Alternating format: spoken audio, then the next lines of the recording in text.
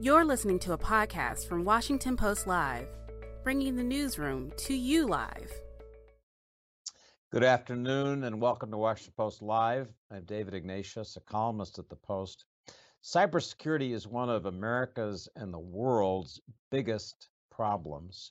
Here today to talk to us about the challenges that lie ahead is the director of the Cybersecurity and Infrastructure Security Agency at the Department of Homeland Security, Jen Easterly. Jen has a remarkable resume. She was a West Point graduate in 1990. She was a Rhodes Scholar right after that. She is a veteran of our super secret code-breaking agency, the National Security Agency. She was unanimously confirmed by the Senate. How often does that happen? Director Easterly, welcome to Washington Post Live. Hi, David. Great to be with you. So let's start with the latest news in the last couple days. The world experienced a global outage yesterday of Facebook, Instagram, the service that it owns, and WhatsApp, at least in some areas. It's probably too early to say with any precision what happened in this outage, but a sense of what people experienced and what can be done by the companies, by the public, to prevent this kind of thing from happening in the future. Yeah, great question. So from everything that I have seen, this was not any sort of malicious attack or hack. It was really a configuration error. It was a technology outage. I think it actually speaks to the point you just showed a clip of me talking about resilience. And I think that is the key lesson learned here. You know, I spent the past 4.5 years in the private sector at Morgan Stanley. I went there to build our Cyber Fusion Center to be the center of gravity for how we protect the bank in cyberspace. But I ended up as the head of firm resilience. And I really think that's a recognition that there are so many bad things out there that can disrupt our business, whether you're a business leader or whether you're in government, you're worried about things like critical infrastructure, as I am. And so in many ways, you have to expect that a disruption will occur. And therefore, you have to do everything you can to prepare for it, be able to respond to it, recover from it, to mitigate any damage to your nation, to your critical infrastructure, to your business model, to your customers and clients. And so the way that environments are built these days is really with that resilience baked in and security baked in. And that's a lesson learned for all of us, whether we're in business, large or small, or in the government doing what we do at CISA, which is leading the national effort to understand and manage and reduce risk to our cyber and our physical infrastructure. So resilience really is the name of the game. So I'm just curious what things were like yesterday at CISA, at your agency, when this outage happened. I assume that there's a kind of a rush to figure out what's going on, questions asked. Were you in touch with the company and its engineers through CISA yesterday? We were not directly in touch. My ops center is configured to monitor all of this information. And so as soon as we saw indications of it, we began monitoring it. And, you know, late into, I think it was into the evening when we learned that it was in fact a configuration error. But we also monitor everything, other signs, because if this had been some sort of a major cyber incident, we wanted to make sure that we were keeping an eye on all other critical infrastructure that could be impacted as well. So we have capabilities in our ops center to be able to understand the environment and make sure that we are leaning forward if there are incidents, and we need to be able to prepare to respond to them, to help any of our partners recover. And then importantly, to be able to take in information that will allow us to share that information broadly. And this is one of the things that I talk about, David, is CISA's superpower, which is really our ability through statute to be able to share many to many to allow us to warn other potential victims had it been something more serious than a technology outage. We'll come back to Facebook in a few minutes in a different context, but I want to ask you about another question in the recent news. Last month, we had a session on Washington Post Live with Brad Smith, who's the president of Microsoft, I'm sure well, talking about the devastating SolarWinds hack. Tell us a bit about what CISA has done in response to SolarWinds. In what ways we're safer today against such a vulnerability that can go all the way, in this case, to the cloud itself, which we like to think of as invulnerable. Tell us about what you've done, and tell us also about the ways in which we're still vulnerable to a very deliberate, well-planned attack like this. Yeah, so, I was still in the private sector when SolarWinds was revealed. It was interesting. I saw it from the perspective of a global bank. And, it's called SolarWinds, but there were many other vectors, as I think you know. And really, at the end of the day, this was a lesson learned about how you secure identity and authentication in the cloud environment. And so, I listened to Brad's interview, and he's very articulate on all of these issues. I think it's really important if you look back at the arc from when this was discovered in late November, revealed to the world in December, and then all of the work that's happened over the past 8 months. In January, as you know, CISA was given more authority. Some of those authorities are very relevant to being able to help with this particular problem on federal networks, what we call the FCEB, or the Federal Civilian Executive Branch. We were also given more money through the American Rescue Plan Act. We actually began advocating for that when I was serving as the cyber policy lead on the transition team. And so CISA ended up getting $650 million. And then $1 billion was given in the Technology Modernization Fund, which is very, very encouraging. And then finally, through the executive order, which was a pretty comprehensive and I think very important operational document. CISA is responsible for leading or for contributing to 35 different taskings with highly aggressive deadlines within that document. I'm proud to say we've met all those deadlines to date. But if you look at that, it really addresses all of the issues that we saw in SolarWinds, and I think to some extent came out of an after action review that was conducted. So there's a piece on information sharing, changing some of the regulations to enable contractors to share more information when there are incursions that affect the .gov, the FCEB. There's a whole piece on there about modernizing networks. That's incredibly important because whether you're in industry or certainly in the federal government, we are living with tech debt. So ensuring that we're moving to secure cloud, and the secure piece of that is absolutely critical, and zero trust environments, very important. There's also a whole section around visibility. How do you implement what's called EDR technology, endpoint detection and response? How do you have the right logging capabilities? How do you have the right analytics? Because if I were to bumper sticker it, David, SolarWinds was largely about a lack of visibility. And if we can't see it, then we can't effectively defend. And so those components, as well as making sure that we have an incident response playbook, and then that we set up a cyber safety review board that allows us to look at all of these significant incidents and make sure that they do not happen again, whether it's in industry or across the .gov. So we are hard at work making those changes. I will tell you, this is not something that's going to happen next week or next month, but I think we actually have a really solid roadmap to make some significant changes that will hopefully also be bolstered by FISMA reform that is working its way through the Congress now as well. So, Jen, as you know, Brad Smith argues that we need what he calls a digital Geneva Convention, a set of rules of the road to protect us against severe disruptions like this. What do you and the Biden administration think of that idea? I don't want to speak specifically for the administration because I don't think we've articulated a position at this time. Certainly, I agree and have always thought that it's incredibly important that like-minded nations come together and have an understanding of what those norms are of responsible behavior in cyberspace.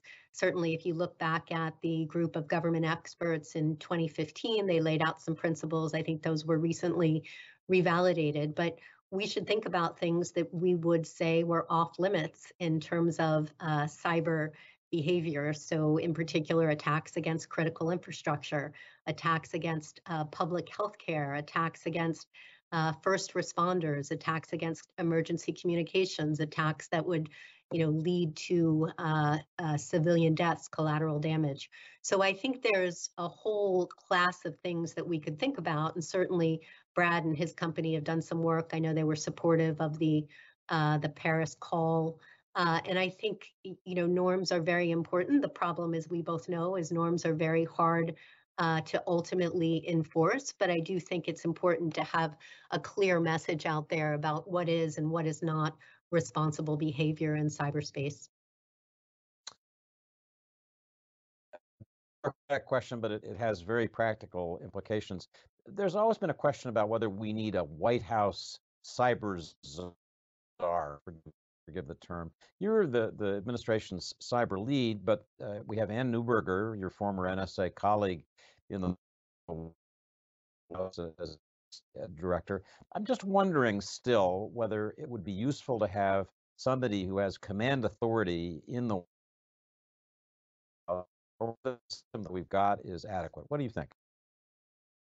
Well, I think first and foremost, David, that cyber is a team sport and always has to be a team sport. We have very talented people across the entire federal cyber ecosystem. It's pretty cool for me because I know and have worked with many of these people, whether it's folks at NSA or Cybercom, or folks here at the Department of Homeland Security or colleagues from the FBI. Those relationships are very strong and they need to be.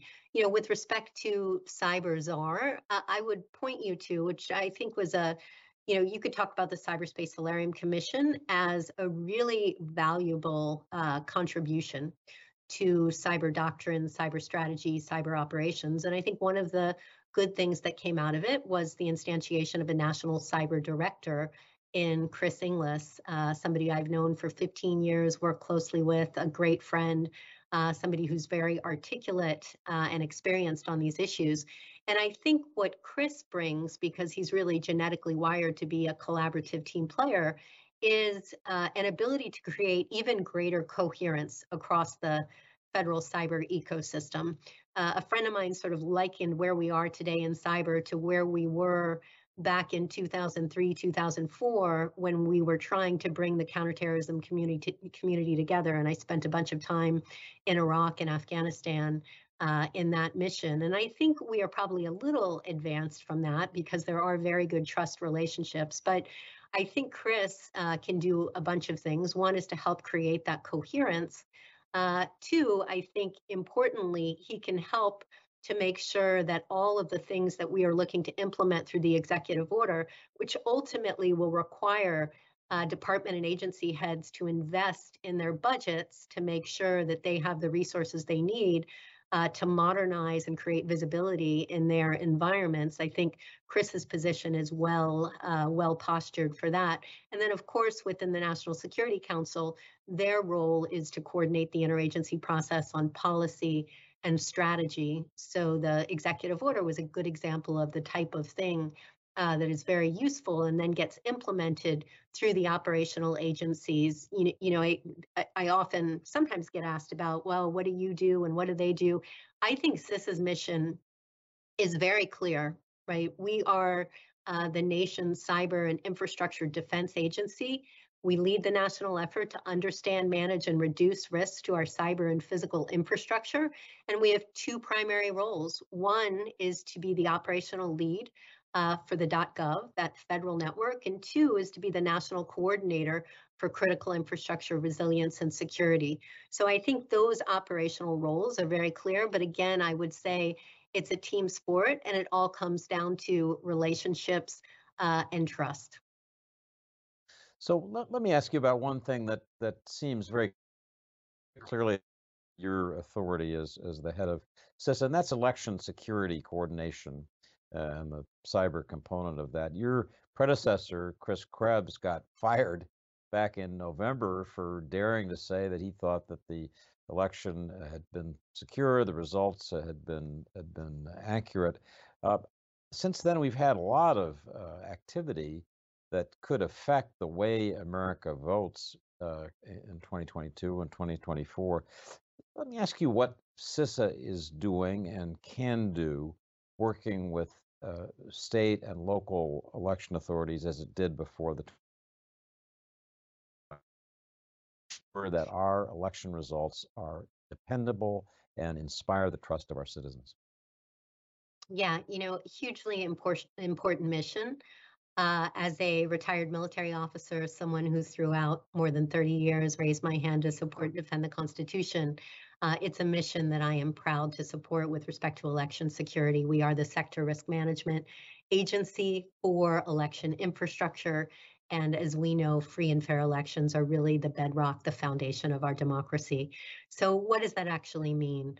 As we know, elections are run by state and local officials. The federal government does not run elections. So our job is to ensure that those state and local officials have all of the resources, the training, the assistance, the information that they need to ensure the safety, the security, and the resilience of critical infrastructure. I was a private citizen during 2020. I watched CISA from afar, and my great friend and predecessor, Chris Krebs, I think the whole team did an excellent job in working with that election community to help them make sure that those elections were that they were secure, that the infrastructure remained resilient. And since I came in as director in July, that was only confirmed by all of the meetings that I have had at the National Association of Secretaries of State, with the election directors. They have all echoed how helpful, how collaborative the relationship with CISA was. And of course, we also had an election task force working closely with our FBI, our NSA, and our cybercom colleagues. So it was another example of cyber as a team sport. In this case, protecting election infrastructure is absolutely a team sport. And we are focused on moving forward. There are, in fact, elections going on all the time, as election officials remind me. And so there are a couple gubernatorial elections coming up. And some primaries coming up here in November. We are focused again on making sure that officials have the resources that they need to ensure that they can support security of their election infrastructure. And then we're looking at 2022. We've got a great team here, and I'm excited to bring on a new election security lead that I hope to announce in the coming weeks, but a real A-team of folks to help us continue with this mission.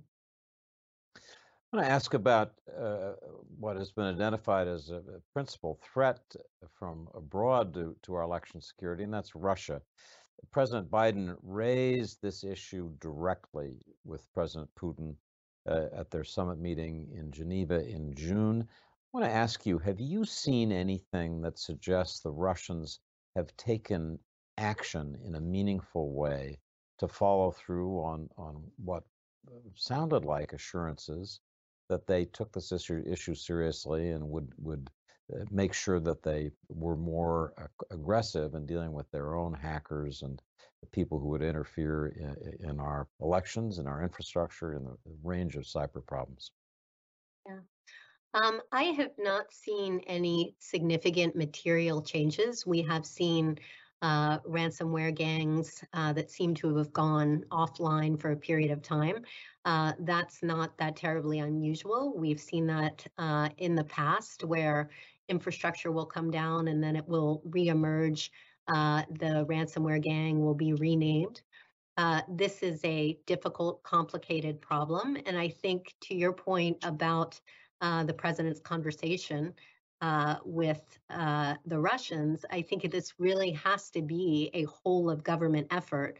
With respect to where CISA is, we are all on what I would call a focus on left of boom. We are in the space of helping build resilience to ensure that everybody, businesses large and small, critical infrastructure owners and operators, understand the steps that they need to take so that they are not a victim of ransomware, we of course help to respond, we can assist in recovery, and then we share that information to prevent future victims. But we are very much focused on creating that resilience. It's one of the reasons, I'm sure you know, October is Cybersecurity Awareness Month. We are very focused on making sure that everybody all over the country, really all over the world, from what I like to call K through gray, knows what they need to do to help protect themselves in the very complex world of cyberspace. And, I think that what we've seen over the past several years, even more so as more people went to work remotely and thus were more vulnerable because they weren't in their business or office enclave, is that no one is really immune from these ransomware attacks. And thus everybody needs to understand the basic cyber hygiene steps that they can take to protect themselves. So, when I was bringing clients in Morgan Stanley, when I have an opportunity to talk, I point people to the basics. Over 90% of successful cyber attacks start with a phishing email, an illegitimate email that people click on, and then they get malware on their computer. They could get ransomware. So if people are just much more vigilant about making sure they are thinking before they click, and then what we are focused on in this month is ensuring that people are implementing what we call multi-factor authentication, because those who have it are 99% less likely to get their account hacked. So David, if you don't already have MFA, I'm happy to give you a tutorial on it. It's very easy. Got it, but the tutorial would be useful for all of us. Before we run out of time, I should ask you, because it is Cybersecurity Awareness Month. We have an audience question that focuses on that. Kim from Washington asks, what's the single most significant action a business or governmental entity can do to secure its cyber system? Oh, what a fabulous question from Kim. So we have tried to break it down and make it easy, right? This is not for the CISOs or the technologists. This is really for people who are trying to understand what's the basics that they can do. And I'm gonna overachieve on this question and then kind of come back and answer it. But we talk about 4 things. One is updating your software. You get all those alerts that say update your software on your phone, on your tablet, on your computer. Do that. You can even set up auto updates, which is great.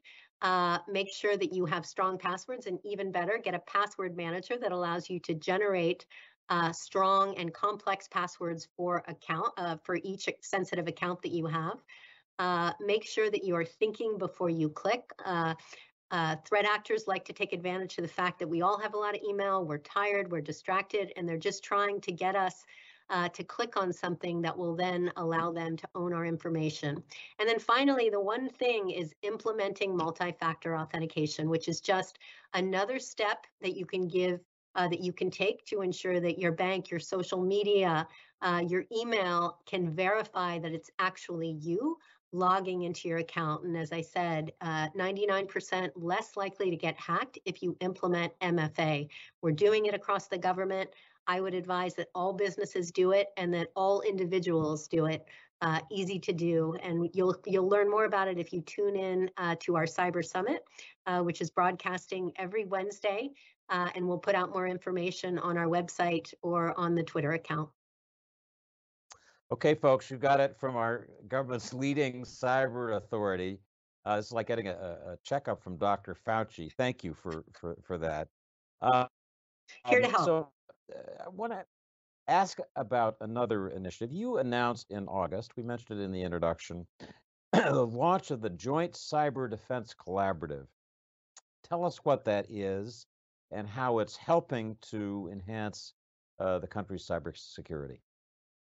So one of the things I'm most excited about, again, thanks to the Cyberspace Solarium Commission, they came up with this idea of a joint cyber planning office. So an ability to bring together folks in the federal cyber ecosystem and folks in the private sector to create a common operating picture of the threat environment, to plan and exercise against the most serious threats to the nation, and then to implement those cyber defense operations to drive down risk to our critical infrastructure. And so we kicked this thing off in August. We've already brought in 15 what we call plank holder partners. Those partners are ISPs, the cloud providers, as well as the cybersecurity vendors. And the reason that we brought them in, David, was to help get at this visibility issue. Much was made of SolarWinds and the Microsoft Exchange vulnerability, the Hafnium events, where the issue was we did not have that visibility on domestic infrastructure. So you don't want the US government operating on domestic infrastructure. What you want is to bring those who have visibility on global infrastructure together with the federal government to help in an anonymized way understand what the trends are. So that's one great thing, is creating that visibility. Two is bringing by statute the power of the federal cyber ecosystem. As I said, CISA, FBI, NSA, DOD, DOJ, ODNI. It's the only federal cyber entity that brings all of these agencies together to drive at scale a reduction of risk. And so we've already started putting some operations into play. We're focused on ransomware, of course, the word on everybody's lips, but then also creating a framework to deal with incidents on cloud providers. As everybody moves into the cloud, we want to make sure that not only are we moving there securely, but that we have a common framework to be able to respond to incidents. So very excited about it. It was great. After I announced this at Black Hat, we had outreach from about 120 other entities. And so we're going to be moving forward to bring on new partners and to do new sprints, in particular with critical infrastructure owners and operators. So we're focusing on pipeline companies. We're focusing, working with finance, working with energy, and excited to really operationalize this new capability to help reduce risk to the nation. Jen Easterly, I'm glad that you shared with Washington Post Live some of the ideas you shared with Black Hat, which is the nation's hackers convention. We're really grateful to you for taking time to explain these really important issues. Thanks for being with us. Great. Thanks so much, David. Enjoy the day. So thanks for watching. If you'd like to see the programming we've got coming up, go to WashingtonPostLive.com and register for our conversation with Jen Easterly. Thanks for listening. For more information on our upcoming programs, go to WashingtonPostLive.com.